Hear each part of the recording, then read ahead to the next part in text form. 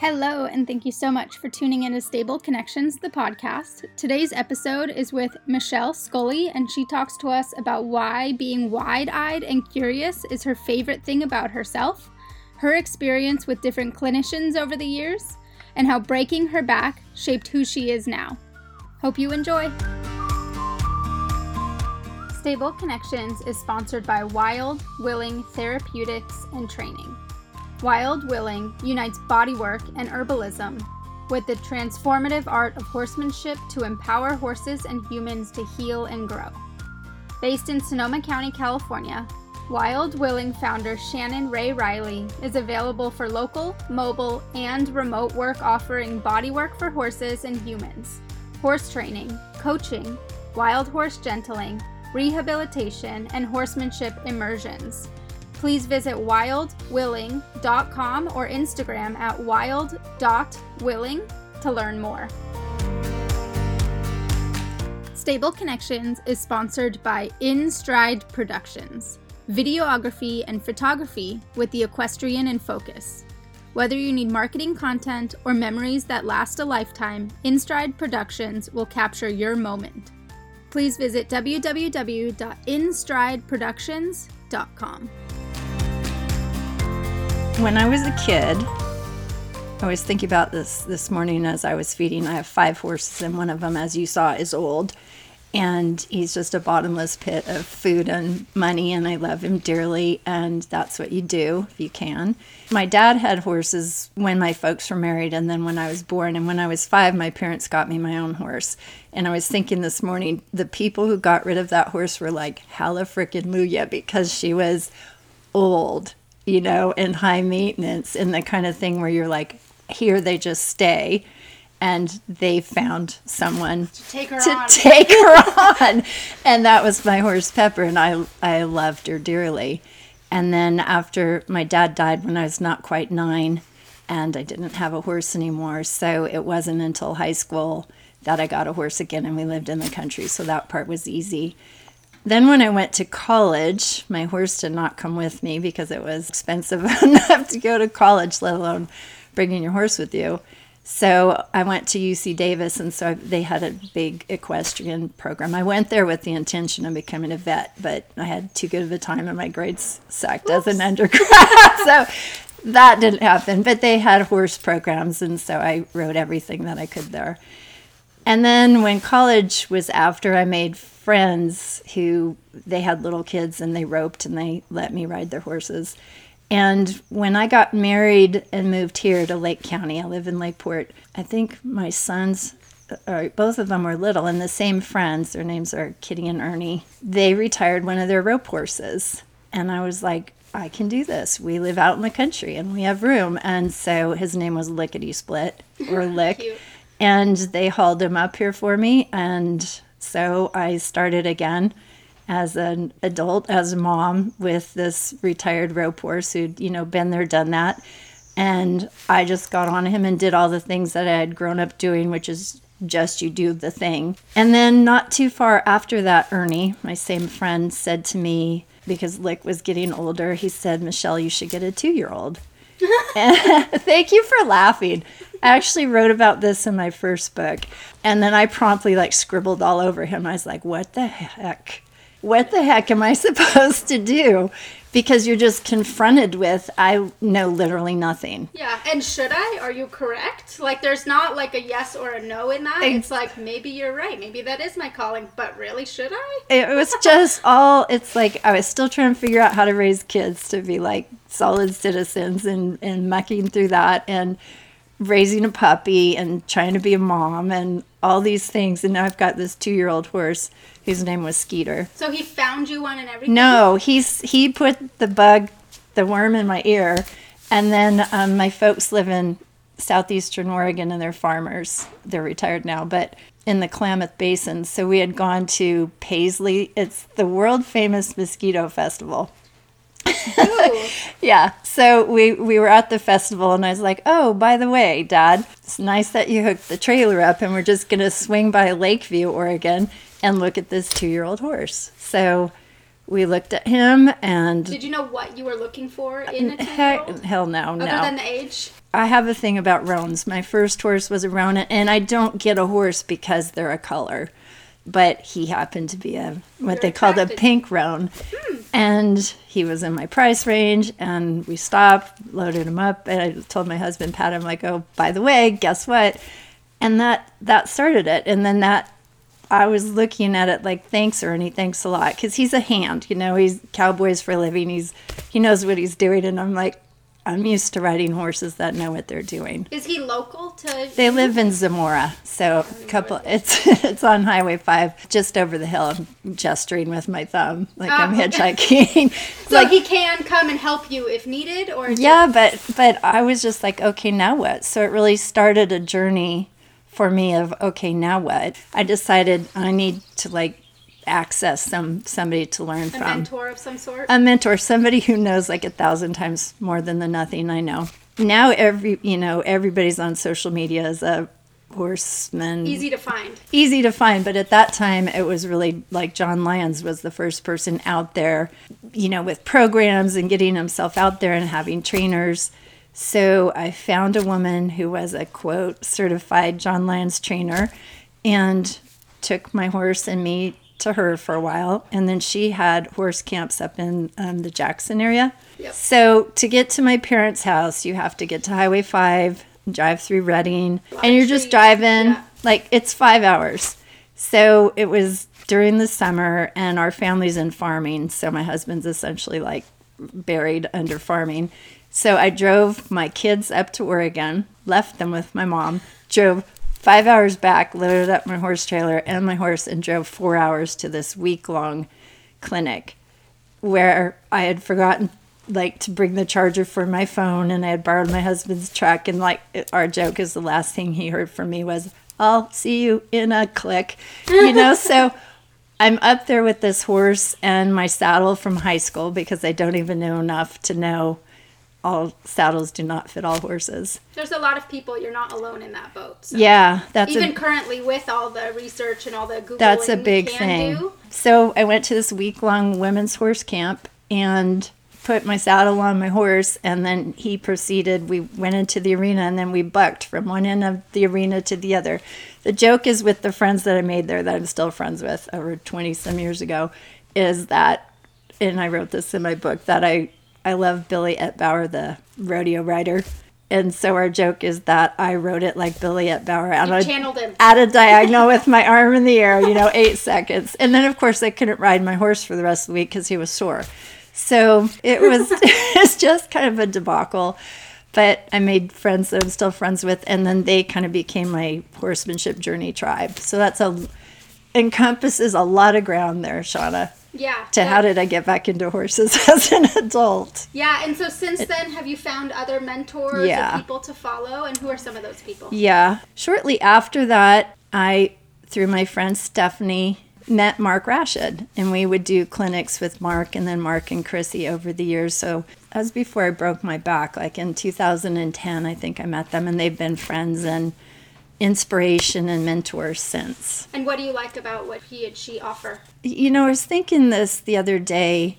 As you know, I had gone to work in Robin Schiller's Journey On Podcast Summit with my other friend, Stephanie Holden Reed, who you do know and you did interview in November. And I'd been following him for a while, and people are kind of opening up their eyes to there's more beyond just doing things with horses or making a horse do something. Goal-oriented. Yeah, but I was thinking Mark was there presenting, and so was Chrissy, and I thought Mark's kind of like the OG. He's been, as he says, a mind like still water. He's been doing this for a long time. This is not anything new to Mark. It's he's consistent. He's super consistent. He's super positive. And what I've recognized too, and what I think is people are recognizing in a good mentor, is he's living what he's teaching. He's not just someone in the arena and then on the outside aggressive to his horses or to people or rude or any of that. He lives what he preaches. I'm glad you said that, because been there, done that, with clinicians and in not too far from here, where people are leaving in the middle of the night or crying. It's super important to me along this journey with horses and myself and life, that you're congruent, that your integrity is inside and outside. And that's not to say that I haven't screwed up plenty of times, but I'll be my harshest critic on that. But to me, there is no way you can actually do or be with horses what I want from it if you're an a-hole somewhere else, or if you can't appreciate that when a person's in the arena or in the round pen, they're part of the equation, and don't leave them. I've made friends because I've seen somebody just lost in a round pen, and I've thought, don't just leave this person hanging there. They need you. And the clinician did, And for me, it's like, check. I just, I'm in this phase of my life where I'm like, done. Yeah. And Mark and Chrissy's integrity has always been congruent. Like, they're kind and they're thoughtful, and they're not putting you or your horse in any situation that's untenable. Yeah, so. And I think there's not a egoic thing about them. No. Like, yes, they are decently big in their name and what they've accomplished and books and all of that, but they're people when you meet them. They're not this, like, bravado, like, here I am, Me. They're approachable. Yeah. And I think that's key. So I'm really glad you brought that up. Another person that I have a lot of respect for what he's doing is Josh Nickel out of Canada.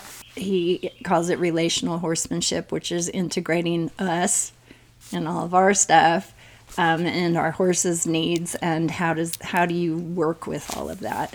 Also, Harry Whitney, he's like an under the radar guy, but he's insane to watch. And people call it the great undoing. Like, when it's your turn to ride, you're like, I have 3 arms and none of them work. And he's masterful. And a man named Charlie Snell, who Stephanie Holden-Reid and I had a clinic with him here a few years back before COVID. And he's just a really kind, he's a little cowboy from Montana, but studied with Ray Hunt and Harry, and kind and decent. And he has seen me do some things where he walked alongside, and he'll forever, like, be a dear friend of mine because of that kindness. Yeah. Yeah. Those kind of negative experiences or hard experiences with clinicians, and we don't need to name them, but what were some of those experiences like that kind of turned you off? That's a super interesting question, because interestingly enough, when I still had Skeeter, and we were talking about colic earlier, and he did have a winter colic and I lost him. But I had been at a clinic, I think it was 4 or 5 days, and we were all in the arena. Skeeter was agitated, I was uncertain, all the people were all frazzled, and some people did actually leave in the night.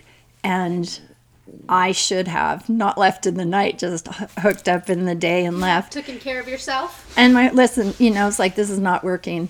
And interestingly enough, we were all going out to dinner, and the clinician hopped in the truck with me, and I was thinking, you've got to be kidding me. I'm like, no.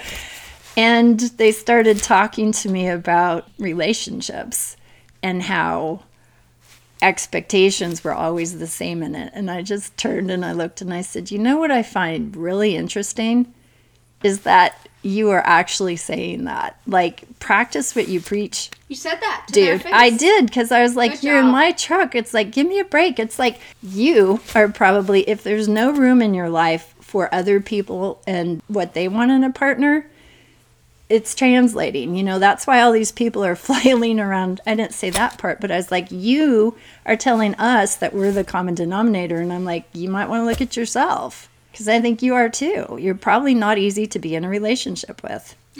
Yeah. Well, and part of it, to me, in my opinion, is a lot of times at clinics, there's so much to absorb that when the clinician is involved in the process after, in terms of going out to dinner with everyone and all of that, it almost continues the clinic, which isn't always necessarily ideal in my mind. They need to, I think that's great. And some people want that. Some people want to be buddy-buddy with the clinician and want to get dinner and want to hang out by the fire and all of that, which is great and fine and probably a time and place. But for me personally, even if I audit a clinic, I like to have a few hours or in the evening by myself to process everything that's been going on, or with one friend where we just kind of talk about our experience. But I think. Yeah, and maybe it sounds like that clinician wasn't necessarily invited to dinner. They just No, popped in. no. When they got in my truck, I was like, crap.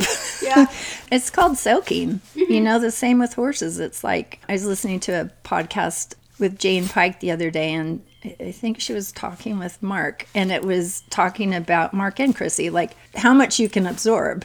And I know that from being an instructor. Like, I taught biology at our community college, 3-hour blocks of time, and I'm like, this is not optimal, you know. So we would do weird stuff, and I'm sure I said 1,000 embarrassing things, you know. Yeah. Glucose deficit, my brain, and just is like what, dancing. And yeah, your brain needs time to stop and process, and horses need that too. I think we really overlook, we're like, okay, next. It's like, just if something good happens, keep your hands off your horse, just sit there with them, and you can both be like, that was cool. Yeah, I think it's partially to the training process of young horses. If it's a really smart, talented horse, people are on to the next thing, and then they're like 3-4 years old, already running barrels or already doing the big jumps or whatever, where like they need to also grow. And they're not even physically developed for like, again, that much time. Yeah. With your journey with horses, because it is a little bit unconventional, it sounds like. You didn't necessarily have like a trainer bringing you up or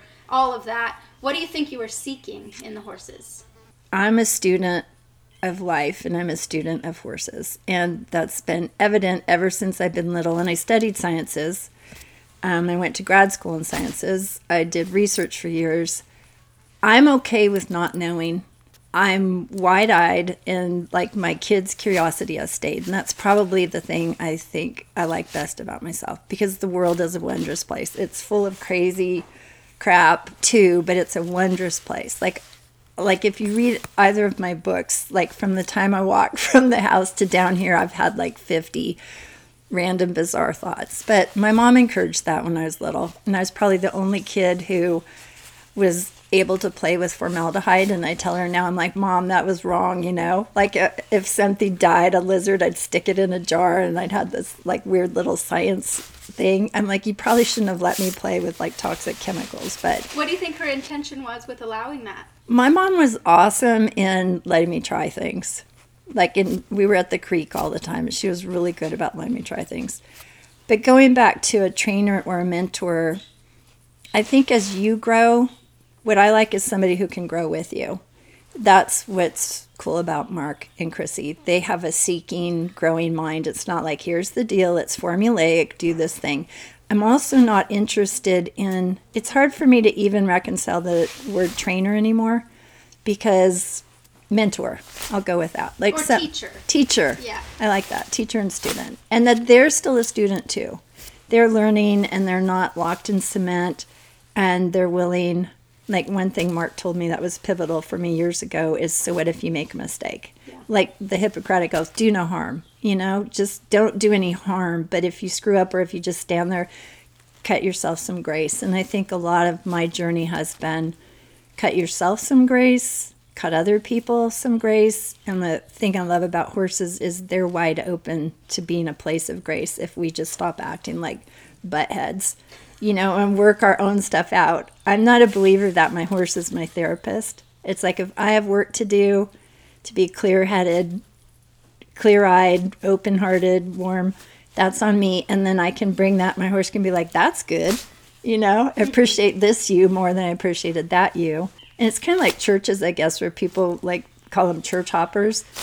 I would not call myself a trainer, clinician, teacher, hopper, but as I grow, so does, what's that Maya Angelou quote? As you know better, do better. Yes. And if you can find a mentor, teacher who's also growing and expanding, then there's room for so much growth. Stick with it, you know. But if you're like, this does not line up for me, and you said that early on, like, I think we know things, and I think especially as women, you get in this place where you're like, this does not feel right, and we tamp down our gut. And then we end up staying in a situation that later on you're like, I wish I hadn't done that.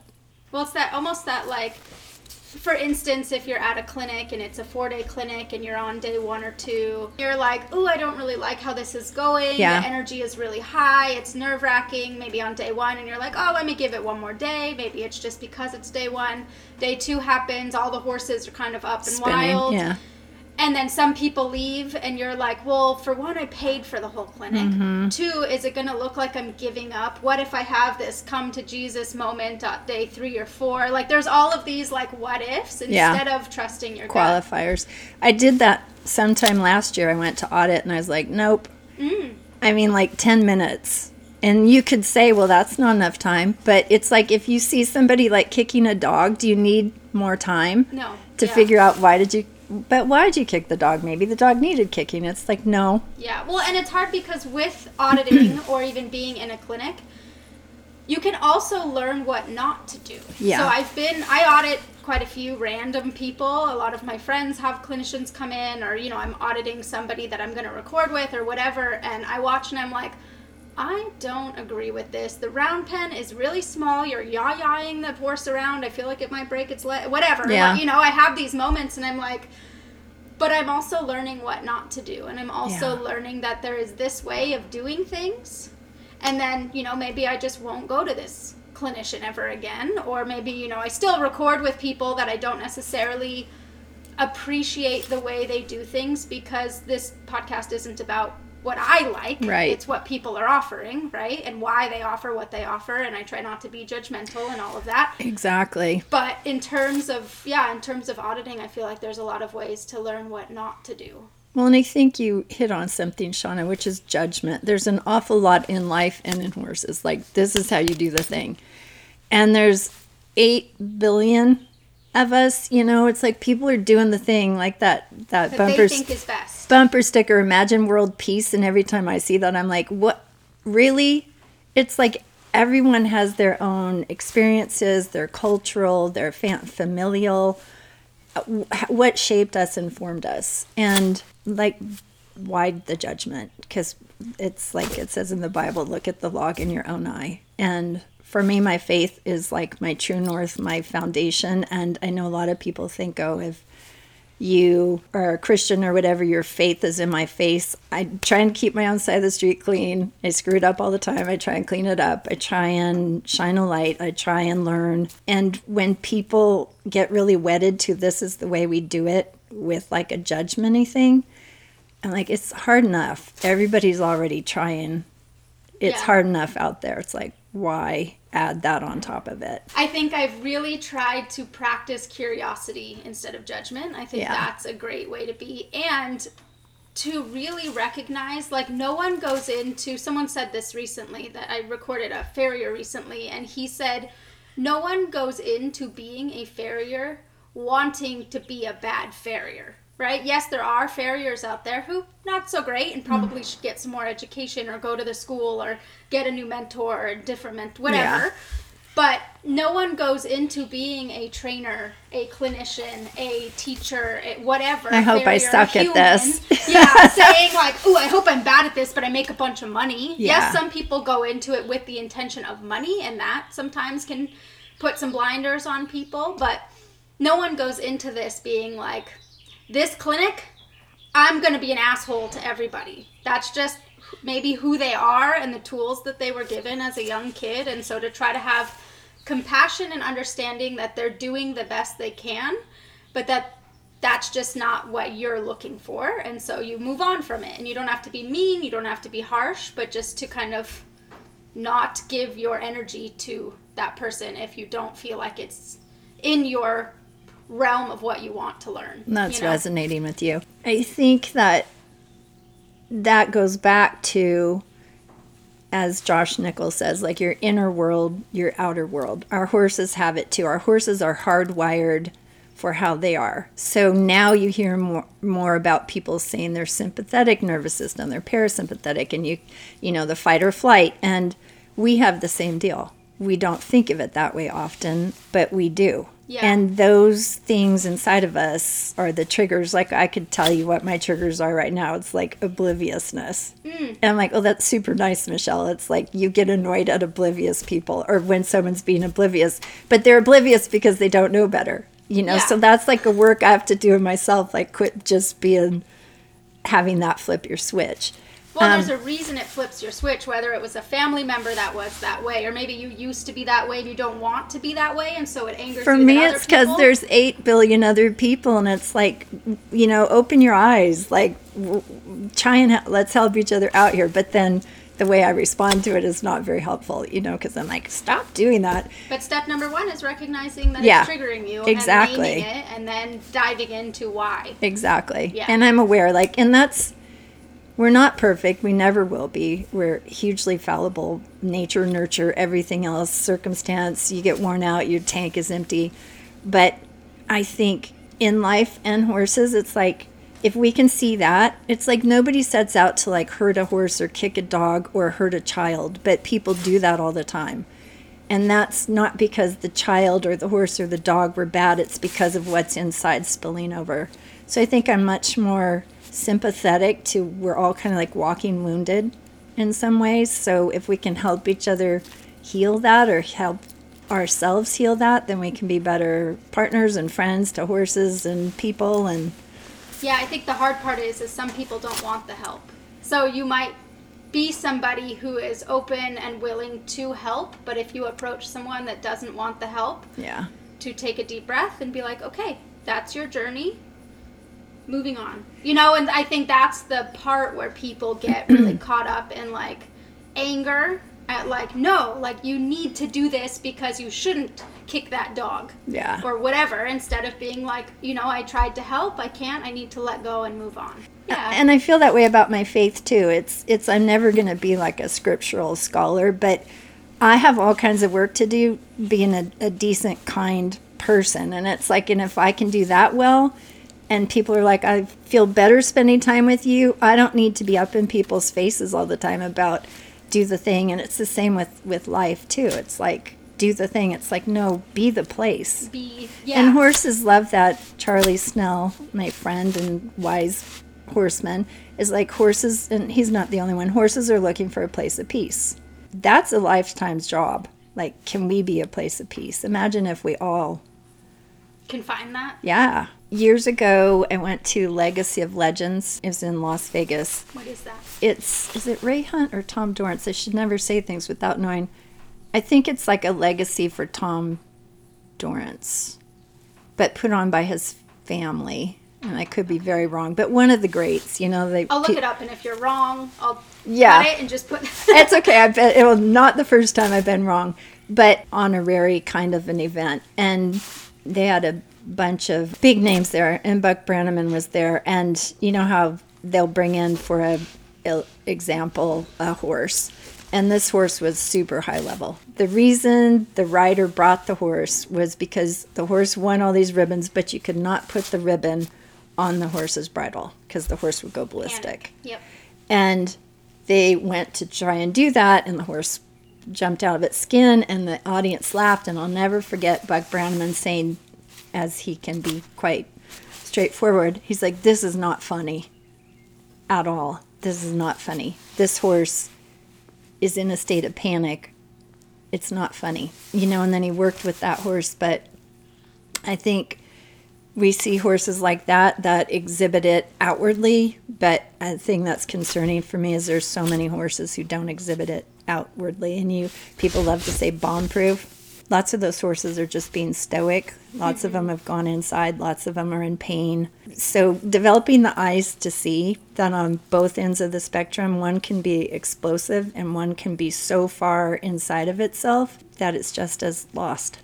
Yeah, I definitely agree. That's kind of how my horse is, where he lived a very busy show life growing up for the first 10 years of his life, and he is very quote unquote stoic. He's very quiet. People, see him, and he is most of the time pretty comfortable and confident, but there are moments where if there is kind of tension building up in him, he'll be quiet, and then he will explode. Whether it's while I'm lunging him, he'll just take off around me and yah around, but he holds it in so much until he literally can't. And then he has to be like, blah, and people are like that too. So it's interesting to just really try to pay attention to like the minimal tension that happens and how to help them through it. That big bay horse out here is Junior. He's my husband's horse. He's kind of a been there, done that horse. And when he first came, I noticed his lip bobbles when he starts to get nervous. And it's obvious if you know what to look for. Yeah. But like with your horse, the other part of that is shit happens. And if you're like, okay, there you go, and you are still centered in that place of peace, you know, and I found that with my kids, it's like nobody needs to add fuel to a fire. No. It's like just keep being like, okay, off we go. And that was a big lesson for me with my kids. My kids hardly ever had tantrums. I can still remember the one time my oldest son did. It was like 4th of July when we had just moved here. And it's like, if you live in a town where tourists come, do not go to the grocery store on the 4th of July. And we'd been in there a long time, and, you know, he was getting ready to melt down. And the checkers were like, you need a prize, because usually at this point parents are like throwing candy at them. And I was just like, I don't need a prize. I was just so surprised because my kids had never done that, you know. And I think with horses, it's easy to get like, oh no, here we go. Or try to shut them down from expressing themselves. Yeah. Like I said, with my horse needing to kind of run it out. Yeah. My teacher, she kind of taught me that in that moment, a lot of times with horses, when they feel that tension, they need to move. Yeah. Right? Whether they're prancing next to us or whatever. And so to allow him to move and to regulate his breathing to get him back to that comfortable place for him. Because as prey animals, when they're in a heightened state, they take off, or they like move their legs. They need to do that. Yeah. So see, that's the awesome thing about learning about horses. Yeah. Is the more you learn, the more I want to know. And the flip side of that is the more I learn, the more I think, crap, you literally don't know anything. Yeah. Like throw all of it out the window. But I think we did that universally, and this is something I've been thinking about since you and I first started talking about talking. I feel like we're all kind of cruising along, like thinking we know what's what. And then the pandemic happened. And then we're like, holy crap. Like, do we know anything? And then we're fighting. Is anything safe? Yeah. We're fighting about this and that and trying to find certainty in an uncertain situation. And I wanted to ask you this since you studied psychology, and I never have. I feel like we're kind of in a moment like, it was like the 14th to the 16th century, the Renaissance, where people were starting to learn about the world around them. And they're like, whoa. And now I feel like we're learning about the world within ourselves. Like, I see this in horse circles. Like, it's a lot of talk about not horses, but what's going on with you. And sometimes, like, more than I'm interested in, because I already feel like I've been working stuff out. But I feel like we're in, like, maybe a crisis of identity. Like, the pandemic threw everything up in the air. And if you think about where we came from, like just a few generations ago, we're in farming. Just a few generations ago, like 1 out of 3 people were in farming, and now it's like less than 2%. So we've gotten away from the earth. And if we, you know, like Aboriginal or Indigenous peoples always had that, like you lived on it and with it. And we got in offices and, you know, automatic temperature and lighting. Concrete jungles. Yeah. And now I feel like we're in this moment where people are like, if you call it back to basics, or trying to figure out like, who am I? What matters to me? What's my part in this all? As a person who studied psychology, do you get any sense of that? I feel like it's kind of like the Renaissance, but like, we're like, whoa, like, what do we need to do as people? Yeah, I definitely think there's like this survival mindset in a lot of people, where getting back to growing your own food, getting back to living off the land, knowing herbs that are helpful instead of medicines. And I think part of that is almost like a doomsday prepping, where like there is this part of us that believes that like the grid could get shut down, or that all the things we take for granted. Attack. Yeah, when all these movies that are putting it in our head too, that like The Last of Us or whatever, where like everything is, you know, back to not really the way it used to be, but like you have to survive. And yes, maybe zombies are far-fetched, but like militias and different. There was a show a long time ago I used to watch called Revolution, and that was the power grid was off. No trains, no airplanes, no cars because the gas, like just nothing. And, you know, there were little communes of people and all of that, and living off the land and trading, and, you know, money wasn't a thing anymore. You had to trade goods, which is, I think, awesome. And I think a part of humanity thinks that that might happen or wants to prep in some way for that. I know my boyfriend and I talk about it a lot, and not in a way that's like exciting, but in a way that's like realistic. If this happened, he showed me a video of, it's an Instagram video, so how real can it really be? I'm not sure. That's a whole different conversation. Yeah, but it was an interesting thought because it was saying that if the power grid, I don't even know if that's the right word for it, but if all power went out, that it would take about 90 days for about, like, I think he said 90% of the population to not survive. Wow. Because, like, how many people know how to actually camp for a week, let alone for the rest of your life? I want to put in props here for country boys, country girls. It's like you know how to do stuff. You might be able to do it, yeah. Yeah, like my husband's the guy that you would want to be with. Even zombie apocalypses or anything that, like, there is this 1% of me that feels like all of that is potentially could happen. It's funny you say that because when I was teaching biology, I would periodically throw in a question there about if there is a zombie apocalypse, what is the best way to ensure that the zombie, you know, and people, I could tell when they got to that part of the test, they're like, what?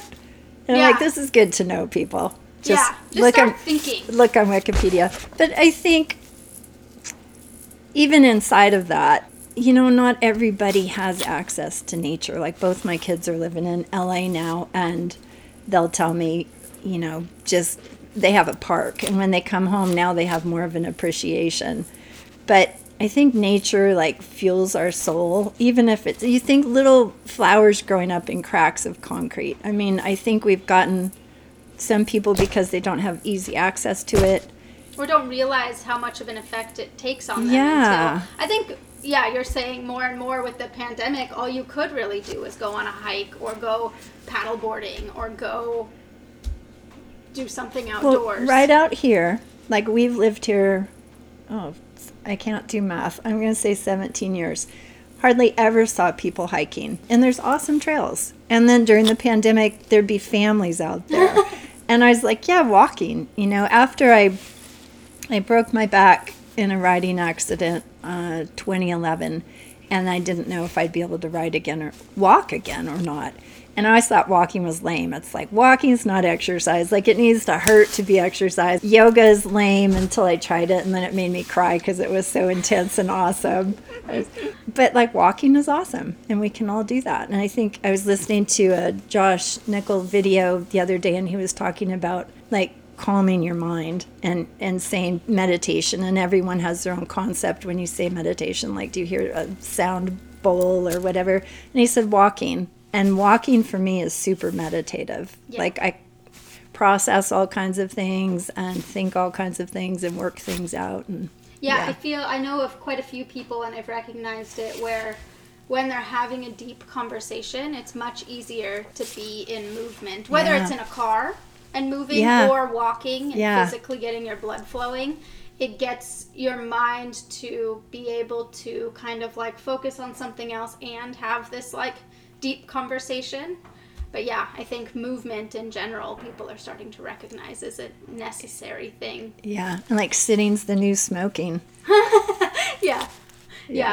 I want to talk a little bit more about your breaking your back situation. Oh, sure. So do you want to talk about that and what happened and how you kind of gone through that? I had been to a clinic with Mark Rashid, and it had been an oddly rainy winter, and it was a nice January day, and so I took my horse Wish out, and everything was awesome until it wasn't, which is trigger stacking. Anyway, I knew that she was not okay. She'd seen something different in the landscape, but I was like, tick-tock, we're on the clock, it's almost dark, and I snuck this ride in, and she's normally not a super forward horse, and she was like, woo, which, first of all, I knew when I lost her thought. Second of all, I knew when she was all like jazzy.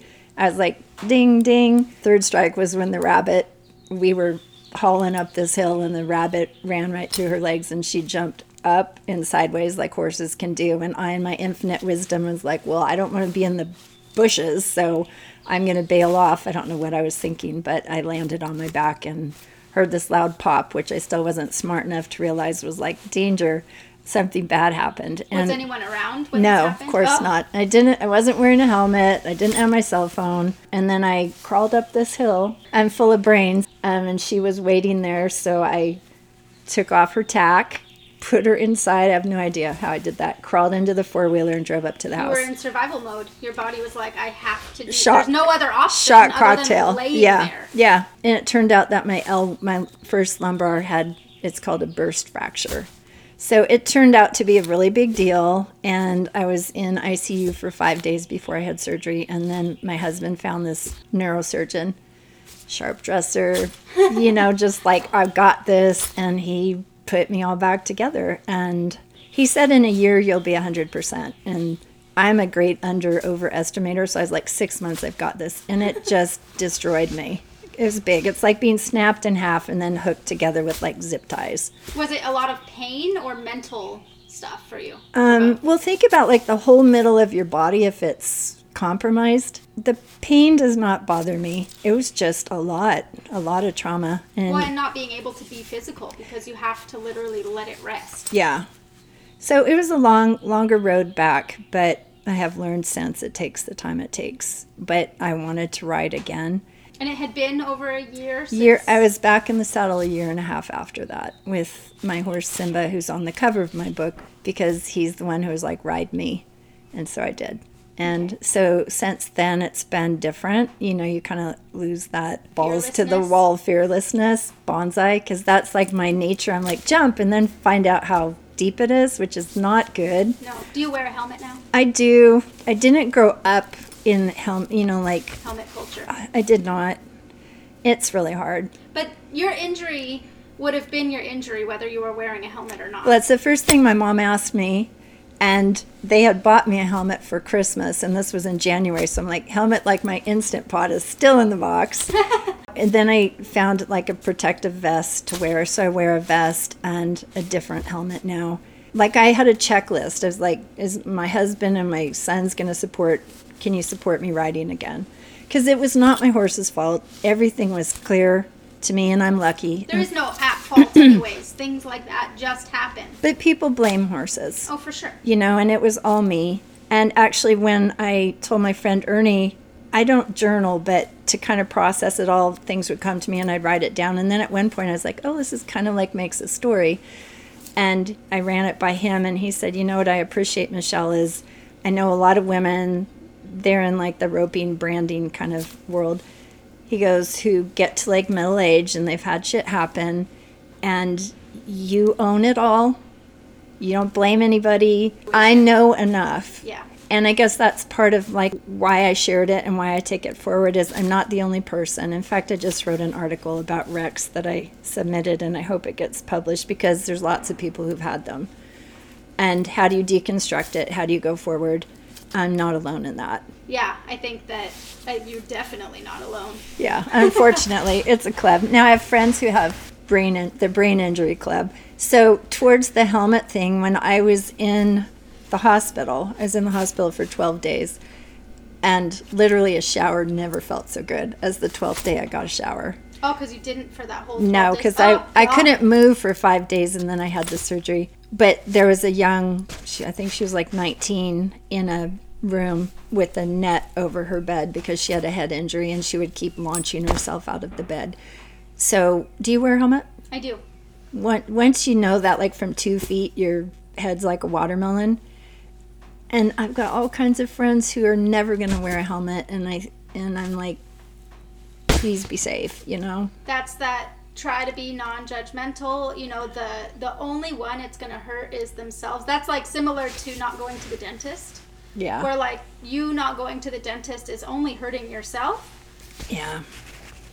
I mean, I guess the helmet thing is a little different because if you die or get a head injury, it hurts your family too.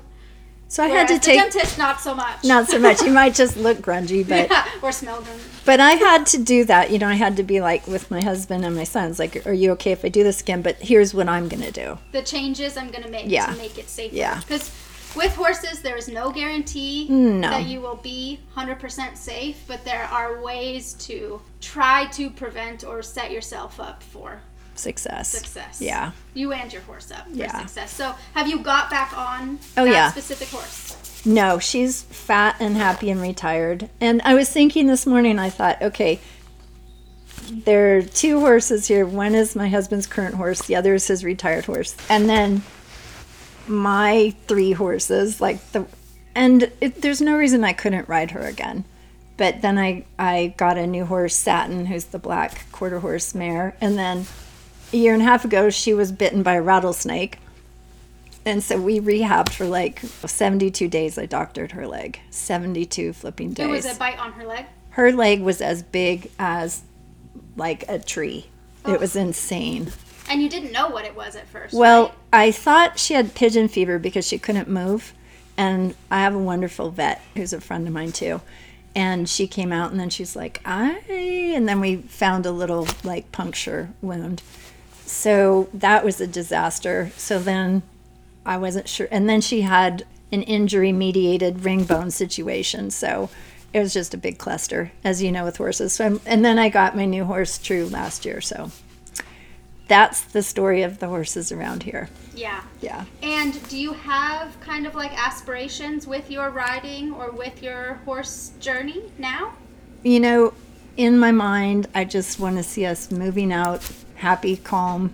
Moving out as in trail riding? Moving out just across the hills with you. Ah, yes. Moving out, tail swinging, reins swinging. Loose and hanging. Wearing my helmet. Wearing your helmet, heels are down. Looking cool in my helmet and my vest. Yeah. Yeah, I think that's part of the lack of helmet culture is that it doesn't look as cool as if you're on your horse without a helmet. With a baseball cap, yeah. But truthfully, I like my brain. Yeah, and I like my brain too. That's a rule. So sometimes arena riding, I won't wear a helmet, which no excuse there. I probably should. You just measure how deep the sand is. But you know, I've talked about this a lot. I go trail riding by myself most of the time, and so my rule is I always tell at least one person where I'm going. Yeah. And I tell them when I leave and when I get back. And they all know, I have 2 specific people that I tell, and they know usually I'm around 3 to 4 hours with getting there, riding, and getting back. So I always tell somebody, and then my rule is I wear a helmet if I'm riding. If I'm hiking with him, I don't wear a helmet. But that is my rule because it is not worth it. And even a tree branch, I've literally been trail riding and a tree branch hit me in the head the other day and I was like, God damn. Well, you know. That would have really, it hurt even with the helmet on. Weird crap happens all the time. And sometimes I feel like I have a sign that's weird crap happens here. Yeah. So, yeah. You got a magnet. Not anymore. We used to say you had a big whatever written on your back, but no more. Yeah. So what's your favorite part about living where you live in Lake County? I came here kicking and screaming, to be honest. But this landscape, the oak woodlands, is how I lived when I grew up in Livermore. So it's dear to me. I mean, obviously none of us like the fire aspect of it, and that can be terrifying. So the same with that, you do what you can do. You manage your landscape, you harden your house, you do all of that stuff. You do what you can, and then you act accordingly if you need to. Yeah. Yep. And then be prepared. And I would describe myself as a pragmatic optimist. So I love that part. I love what sold me here were the people. I feel like there's an opportunity in a place like this to, I don't know, people, I feel like the word tribe is overused, but community. Sometimes in cities, people, you find community in coffee shops. I think that's why coffee shops burgeoned. It's coffee's always been there. Mm-hmm. But I think people needed... bars and stuff, too. Yeah. Yeah. Bars during the day. People needed a place to be seen. I feel like that's how church is for a lot of people as well. And nothing wrong with that. But to be seen. Finding community, finding whether it's horse community or just community in general. Yeah. Well, I think that's how we're wired, and we are pack animals. And loneliness is a big thing, and I don't mind being alone. That's different than lonely. And I'm, as you saw, like 800 deer took up residence in my barn and pooping all over my hay. But there's a pair of ravens that come and talk to me, and all the turkeys, and I just feel blessed. Yeah, and I feel like, so I'm actually moving up to Lake County from Yes. Sonoma County, which is why you and I got introduced to each other. And I think up here, what is appealing to me, because I go back and forth with, I love Sonoma County. Yeah. Like there is the open land and the farm feel, but then you have access. Downtown, Yes. you have SF right there if you really need to, and plenty of grocery stores and all of that. And so I go back and forth with, I love Sonoma County. I've made so many amazing connections there. And I'm, moving up here because there's a boyfriend that I've met a year ago that's up here. Yeah. And it's more affordable up here and all of that. But the quietness is something that every time I come up here, even if it takes me 30 minutes to get somewhere and I have to go down this long road or whatever, like the quietness is something that's really appealing to me nowadays. I like that. I love going on hikes or going on to the river or different things like that. And a lot of times I go by myself again. As social as I am, I like doing a lot of things by myself. Me too. The alone, not lonely situation. And every time I go somewhere now down there, luckily I have a secret river spot that I go to on the Russian River, but there's always so many people around. I know. And so up here, I just feel like the fact that we haven't seen one person walk by, and Michelle lives bordering this huge park and she has 80 acres of your own too. Like the fact that there's a huge park right there and no people have walked by right now. Yes, there will be people, and that's fine. They were all out playing for disc golf yesterday. Yeah, and that's fine too. It's not that I dislike people and I hate people, but there are moments where it's nice to just be. Well, I was just down in LA last weekend visiting my sons. So I grew up in Livermore, and then my dad's from Oregon, and my folks moved back when I went to college. Should ask Freud about that. Just kidding. But it's like, what? To get back into farming. And when my mom would come down to Livermore, which is now like Greater Bay Area, she would be like, oh, all the traffic. And I would say to her, Mom, you're like one of those old people now who was like, oh no, there's 4 cars. And you get it. I get it. Yeah. Yeah. I get it. Yeah. I think you mentioned quiet, and the same thing back towards calm, peace. Like, we're not used to being quiet. There's all kinds of noise all the time, like in our ears. And our attention span now is like legitimately, scientifically less than a goldfish's. Everything's like 3 seconds this. Quiet's hard to find, inside and outside. Yeah. But we need it. We do need it, and it looks different for each person. Yeah. Right? Some people like the buzzing of the freeway next to their apartment window, and some people the quiet, like the physical quiet outside, is terrifying.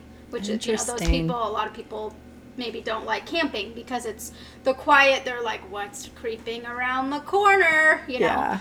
So, but for me, this kind of quiet and literally just sitting there and like looking out or whatever, like that's so appealing to me. So I'm most excited about that. Well, and that I'm close enough to go down to Sonoma County whenever I want to. Exactly. So, yeah. Well, I look forward to that for you. Yeah. And for you, probably. Yes, and for me. So is there anything else within your trajectory that you want to make sure you talk about that we didn't?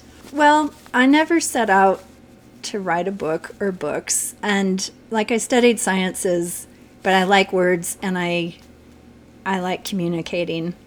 And when I wrote my first book, my husband was like, okay, so like, what's your idea of success? And I was like, that's a really good question, because it's a big question. It's a big question because you can look around now and you just look on social media and lots of people look like they're just a tremendous success. It's like, how many followers do you have? Who cares what you're showing or selling? And I said, okay, so my idea of success was that sharing my journey helped encourage one person, that you're not alone, that it helped one horse get a better deal, and that it makes my publisher, Tom Motes, a few bucks so he doesn't regret publishing it. And when I get lost in that, I remind myself. It's so simple. Yeah. The simplicity of one comment that says your book changed my life, instead of the other comment that says, what the hell is this? As my dad says, one aw shit wipes out 9 attaboys. And we do that way too often. It's like there's always going to be 9 people ready to just bash. Hopefully people will start recognizing that and realize that positive reviews matter more, if not, then yes, negative reviews do need to happen too, because we need to know when there's like a dirty restaurant or an experience that wasn't great. I, by nature, like I was not a cheerleader, but I, by nature, am an encourager. In fact, when my mom was pregnant with me, she told me, she goes, I want to name you Barnabas because Barnabas is a biblical name of an encourager. And I was like, oh, hell no. Yeah, that's not a cute name. I was like, no, thank you. And fortunately, I just turned out to be Michelle. And then my grandparents ended up naming their dog Barney. And I was like, that's what you wanted from me, Mom? But the encourager part of it, it's like, life is hard, like shine a light, walk alongside. Don't be I went through a professional conflict resolution program, and it asked us, what works have influenced you, and people wrote all these things, and I was like, all these people, like, I'll give you a gold star, like lots of words, and I just wrote, life has been my teacher, and my motto is don't be A/An, and I just left a blank. Like, bring some light, don't snuff it out. Yeah, and that's, again, going back to curiosity rather than judgment. I feel like, going back to the judgment thing, I think a lot of times when someone does come at somebody else with judgment, it's their own shit coming up, and it's easier to focus on someone else's business or path not working than diving into your own and being like, oh, actually, I'm not happy because my stuff isn't working. And I think I'd like to see for women, and it's a generalization, but I have a lot of female friends that there was a culture, maybe not so much now, and I raised boys, but like be nice, be pleasant, like where we could not feel wounded by somebody else's assholery spilling out on you, and that you have enough take it on within yourself, which is like, okay. And that's for myself too, because when people zip in like on Amazon and leave me like a 1 star with no comment, my husband would, I'm like, for 24 hours, I'm like, what is that? Like, what? Just tell me why. What is that? And then it's a great example to be like, does that change my life? No. Is my goal. Or you let it change your life for 5 seconds. Or 2 minutes. Or process 1 day. It. Or whatever. Yeah. And then you move on. Because my goal stays the same. Am I still hoping to encourage one person? Am I still hoping one horse gets a better deal by helping us learn more how to help horses, how to be better people around horses? It's like that has not changed by any external anything. So yeah, definitely. No, I think it's a good reflective mindset to, it's okay to let yourself get annoyed, get frustrated, get pissy, or get sad or whatever. Feel it for however long your processing needs to feel it, because it's also not good to just not let yourself feel things, but to allow yourself. And it almost goes back to like raising a kid. I recognize this with my boyfriend's 5-year-old, is like, when she gets frustrated about something, allow her to go process. Oh, so true. And then she'll come back. She did this yesterday where she went outside. She got mad. I don't even remember what it was about. She won't remember either. Yeah. She went outside and I looked at him and I was like, she'll come back. And she literally took about 2 minutes, because then she's like, what am I supposed to do right now? I need entertainment. And she walks back in with a frowny face and she just goes, I'm sorry. Aww. And it was so cute. Now she's kind of in that process of when she says sorry, we say for what? Because she's in that mindset of saying sorry and not knowing. It's just words. And so we're trying to teach her, maybe you're sorry because you told your dad that he was lying when he wasn't. Things like that. But to feel your feelings and allow yourself to cry or, whale cry or whatever you need to do to get it out, or journal or go do yoga or go ride your horse on a trail ride and then come back. And that's having tools in your tool belt, that part. For sure. Then coming back, reflecting and being like, okay, why did that happen?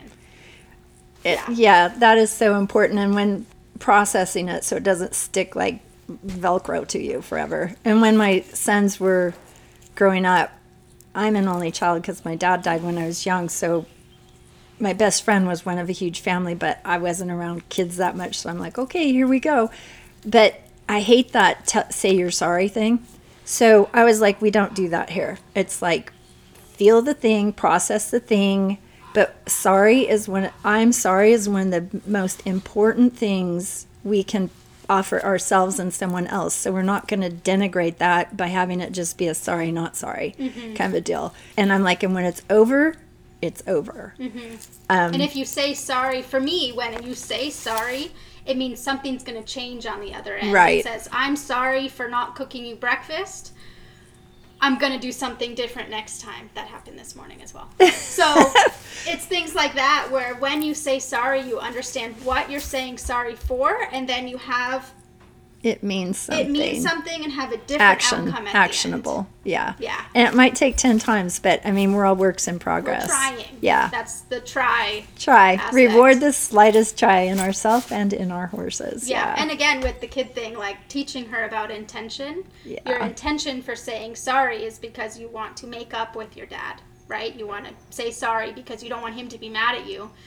But that's your intention, but then understanding what the change needs to happen in order for that thing to not happen again. And kids are awesome. It's like one of the things I've said many times is adults are so weird because we think we're the ones who know, but I have learned so much more from my kids and my animals than I will ever teach them. And I love that. You know, it's hard because having a 5-year-old that's, you know, not my child, and I just met her a few months ago and kind of processing all of that and her processing me and who am I in this relationship. There's so much. But I love the family dynamics and thinking about why we do what we do and then why she does what she does. And really, she's so innocent. Yeah. But she's doing what she's learned from mom, from dad, from grandparents. Like, she's just repeating behaviors and then... Which we all do, even as adults. And then especially with her, she's a sponge. So if she says, I'm sorry, and we just let that go, but she doesn't know why, or if we teach her the deeper meaning of it, that's why I think psychology is so important. And the study of it is because diving into why we do what we do and how we can do different and all of that, it's so beneficial for the mind. Well, you just answered the question I was going to ask you. Oh, yeah. Yeah. So if I had a question to ask you, it's that you studied psychology and how do you see that apply all over the place? And you just... I beat you to it. You did. Yeah, no, I think that's why I studied psychology, is because I didn't know what I wanted to do with the rest of my life, quote unquote. And so I knew I wanted to go to college. It felt like the right path, not that it was pushed on me from either of my parents. Neither of my parents went to college. And so I felt like it was something I wanted to do. But I was like, I don't know what I want to do. Psychology is so broad, and I like it. And so I went to a liberal arts school, so technically it was liberal arts and broad. The study of life, really, like how really we do is. it. Our human minds are so complex, but it doesn't have to be. Like the simplicity of intention, the simplicity of feeling, or, you know, all of that. It's so simple. We just make everything so complicated. Yeah. Because I really don't know why we make it. Yeah, I was going to say because. Yeah, I don't Tell know. me, I don't know tell the me answer. why. I don't know the answer. So I don't know if we talked about it already with the question that I ask of what you'd like to see evolve or change, and then how can you help with that if you're not already. Horses allow us, I've used this word before because I think it's a beautiful word, this grace-filled space. Like, to be in the presence of animals that are, like, they're living their DNA. Like, I had a Catahoula twice. And when you have a working dog... It's a type of dog. Yeah, just in case someone doesn't know what that is. It's the state dog of Louisiana. I'm like, go Louisiana. They have a state dog. They're just cool looking, too. I don't know much about them personality-wise, except that they're a lot of dog. They're like, way smarter than the people. Mm-hmm. But they're instinct-driven. And horses are like, there it is. Like, their DNA, its biology is destiny. They offer us such a place to be like our best selves. And we still pour so much crap on them. Like you said, saddle fit, like get dentistry, like bigger leverage. It's on us. You know, and I don't say that in a judgmental way. It's like when that light bulb came on for me, and then the layers of that sense, it's so profound and powerful. And you see how sensitive they are, even if they're huge, and how they're just looking for peace. And we all are. So I'm all about one horse at a time, helping them get a better deal. And you do that by us accessing when you know better, do better. Yeah, and you're doing that by living that. Trying. One tiny little flashlight, one woman in a rural place, one day at a time. Yeah. But think if we all did that. Yeah, definitely. And we didn't really talk about if someone was interested in any of your books. I think you have a few of them. So where do they find those? On Amazon, and it's under Michelle R. Scully. Is that the best way to support you within your book? Is there a way to kind of... I'm on social media. I have a website, Titanium Cowgirl. I'm on Instagram as Tales of a Titanium Cowgirl. I'm on Facebook as Broken Tales of a Titanium Cowgirl, Linktree, and Amazon, Barnes & Noble. So Broken Tales of a Titanium Cowgirl was my first book. It's also out in audio, which my son Jake produced because he's the tech wizard and he studied electronic music. Is it your voice? Yeah, it's me. What was that process like? It was... Okay, so obviously it's not like a New York Times bestseller, so I'm not going to get like Jennifer Lawrence to narrate it for me. And I prefer when the voice is in the author's I had voice. Friends who've known me, like the friends I made at my first horse clinic, say that they really appreciated it. I had one person come in and say, I was surprised that sometimes her voice sounded whiny because her story's not whiny. And I thought, when I read, like, of being in the hospital again, you could tell there's emotion in my voice. Mm-hmm. And sorry, that's life, you know? It should be, because as a reader, when a traumatic situation happens like that to the main character, you feel emotional. Yeah. So it was fun, and it made me happy that friends said they liked it. And then my second book came out in November, and it's called Horsemanship in Life, A True Story. And true is a play on words because it's my horse's name is True. And is that second book about your breaking your back situation? No, because that story's over. It's just about life goes on, and then, it was Wish that had the broken back. Yep. And it's like, then what? Life goes on. Yeah. Yeah. And since then, it was interesting because in my first book, I talked about my grandmother had dementia and her being bedridden and holding her hand and what that felt like, just what that felt like. And now my mom has dementia, and she had just ended up in the hospital. She had broken her hip. And I was like, deja freaking Here we are again. Yeah. So just the journey of life. Yeah. And do you think there are more books in your future? Yeah, actually, I wrote a kid's book called The Land of Numish, but I need to move on that. And then I'm working on a historical fiction that I need to kick myself in the butt about because I'm kind of freaked out about like doing the research on the historical part.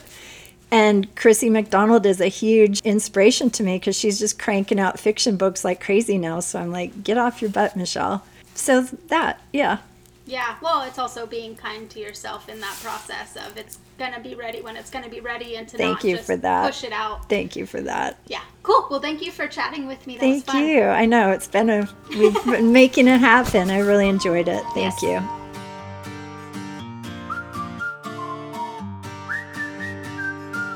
Hello again, and thank you so much for tuning in to today's episode of Stable Connections, the podcast. This is your host, Shauna Burke, and if you enjoyed this episode and want to hear more, don't forget to tune in every Monday morning for a new episode. Follow us on Facebook and on Instagram. It always helps to leave a review on Spotify, Apple Podcasts, or on Facebook. And if you or someone you know wants to sponsor an episode, please visit www.stableconnectionsthepodcast.com. See you next week.